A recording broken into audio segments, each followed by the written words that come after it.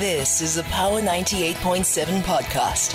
Now we're talking. Subscribe to Power 98.7 podcasts in iTunes or wherever you get your podcasts. There's more on power987.co.za. Power Breakfast with TT. Weekdays 6 to 9 a.m. on Power 98.7. Well, unfortunately for all those who are celebrating there is a group that will maybe much disappointed or left disappointed because they did not achieve their goals. And it can be a doom and gloom scenario for a lot of learners. And of course, due to the high number of learners that achieved a bachelor's degree entrance and the limited spaces, universities also tend to increase the required subject points for admission. So it's not just those who did not achieve a pass that might find themselves having to make alternative plans for the year ahead, but all those who didn't make the cut as well for admission to universities or didn't pass at all and might have to repeat. But let's have a discussion now about the options that are available to those students that didn't achieve the goals, the goals that they intended, that set for themselves. On the line to us now, we've got the deputy head of the department, deputy head of department at the University of Johannesburg. That is Professor Veronica Dwareka, joining us on the line. Good morning to you, and thanks so much for your time. Morning. Thank you for having me. All right, so there we go. We have the numbers that have been put out, and they do suggest that, there are a lot of learners that sat for these exams that have succeeded or at least achieved a pass, but may well have to look at different options in terms of pursuing further study. Only 40.9% achieved the matric, at least the bachelor pass. Let's talk about actually what that actually means for those that got a bachelor or that failed to achieve a bachelor pass in terms of options. Thanks for that, Tabi. So I think first and foremost, we want to acknowledge that students have tried their best and their best may have not made the cut for them. So initially we want to just request they just accept their feelings, give themselves time to process that, and processing that may mean talking about it, being comfortable with their emotions, or writing it down, drawing it out, going for a walk, just getting it out of their system, ways to manage it so that they can navigate it thereafter. Acknowledging the feelings are the first step in moving forward. And once they've gone that route, they could perhaps consider what are the options available to them. I think it's so important what you say, though, in terms of putting things into perspective, that this is not, as catastrophic as it may look. But let's talk about those options then. Yes. We always say matric is part of life, but not life itself. Hey? Exactly. Some of the options would be a recheck of the exam scripts. So if they're thinking, look, we just want to recheck the marks, or they could go for a remark of the scripts itself, or the other option is a complete rewrite of the matric. So those are three options that the Department of Basic Education offers to all students, and that would be the first port of call if they feel, look, we really think we could do better next time. Let's either recheck our marks or ask for a full remark of our scripts. Of course, there's some cost implications there.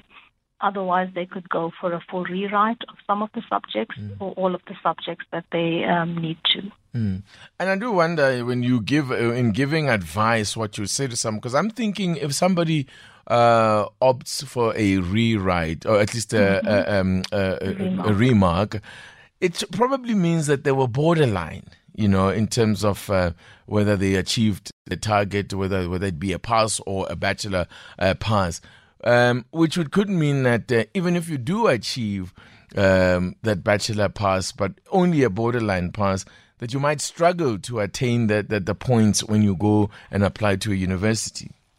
100%. Sometimes, however, there are cases where you felt that, you really did better than what you got. And because you're so motivated that that's the case, then you're encouraged to apply for the remark. Otherwise, you may want to go for a rewrite. And I'm curious to know what the experience is in terms of people who have gone the route of a remark. How many what kind of percentage of those that go for a remark? And firstly, how many do opt for that option? And how many find that when they do go for a remark, the mark changes positively, by the way, because it could also go the other way. That's it. I think that's the challenge for many people, because you have to accept that the remark mark achieved will be what you will attain then at the end. You can't contest that. So our advice is always, if you are convinced, if you're feeling that, so strong about it, then go for it. If you're just feeling, I'm just going to try and see. It's possible that you gave all you could and you didn't make the cut. So rather not go for the remark. Generally, those that go for the remark have that strong conviction that they could have done better. And often the case is that their marks could go up a point or two. But it's not significant. So you want to think carefully before you go that route. Yeah. A battle that I know has been educators and government as well has been fighting for many years. In fact, this predates the current government. And when I was in school, it was a major battle to convince pupils that going the route of a diploma is not a bad thing. It's not a failure, because the idea, it exists there. The perception has been created, and I don't know. Perhaps it's that perception is founded in reality in terms of what the realities are in the workplace. That if you come out with a degree, you have a much better chance of getting ahead in life or getting a job versus someone with a diploma. Let's take a look at those that only got a pass that allows them to pursue a diploma path. What does that mean, really, for them? Look, I think learning is lifelong. And so it means that, you only stop learning when you choose to stop learning. So many times people learn from TV or social media that, you have to have certain paths and that's the only way you're going to achieve in life. But there are many other options. And some of them would be TVET colleges or technical vocational education training colleges. You have options of internships, apprenticeships, entrepreneurships, freelancing. All of those give you valuable pathways to achieve success. And I think they're less talked about, and perhaps we need to start talking a little bit more about them, given the limited spaces at universities. And I mean, once you have a diploma, if you go that route, maybe also just while we had to talk about it, the BTech, which the impression exists out there that the BTech is somehow equivalent to a bachelor's degree out of a university.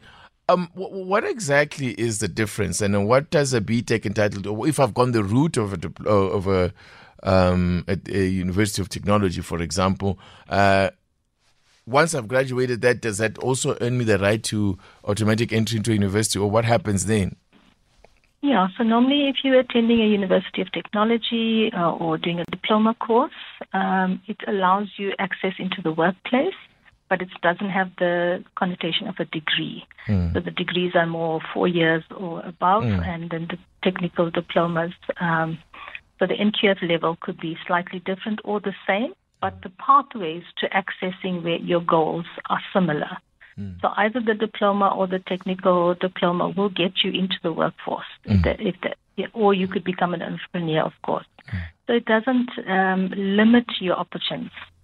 It's just a different pathway to get there. And the focus is on theory as well as practical applications, which for many is a better option if we find we're struggling with a lot of theory, head knowledge without the application. So a technical vocational option would be better for us who are more skills-orientated, practical-based, that we want to link theory and practice together. And once somebody gets a diploma, when they maybe choose to study further, what would be the required in terms of, would you automatically be admitted into a university if you say, now I have a diploma, but I would like to pursue a degree in a similar qualification?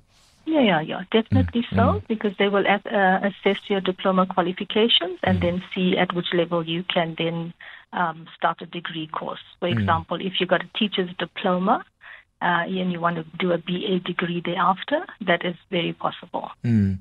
But to what extent, though, is this perception borne out by reality that if you possess a degree, you stand a better chance than your counterpart that comes through with a diploma? Say, for example, we both do electrical engineering, but one comes out with a diploma in electrical engineering, and the other candidate has a degree.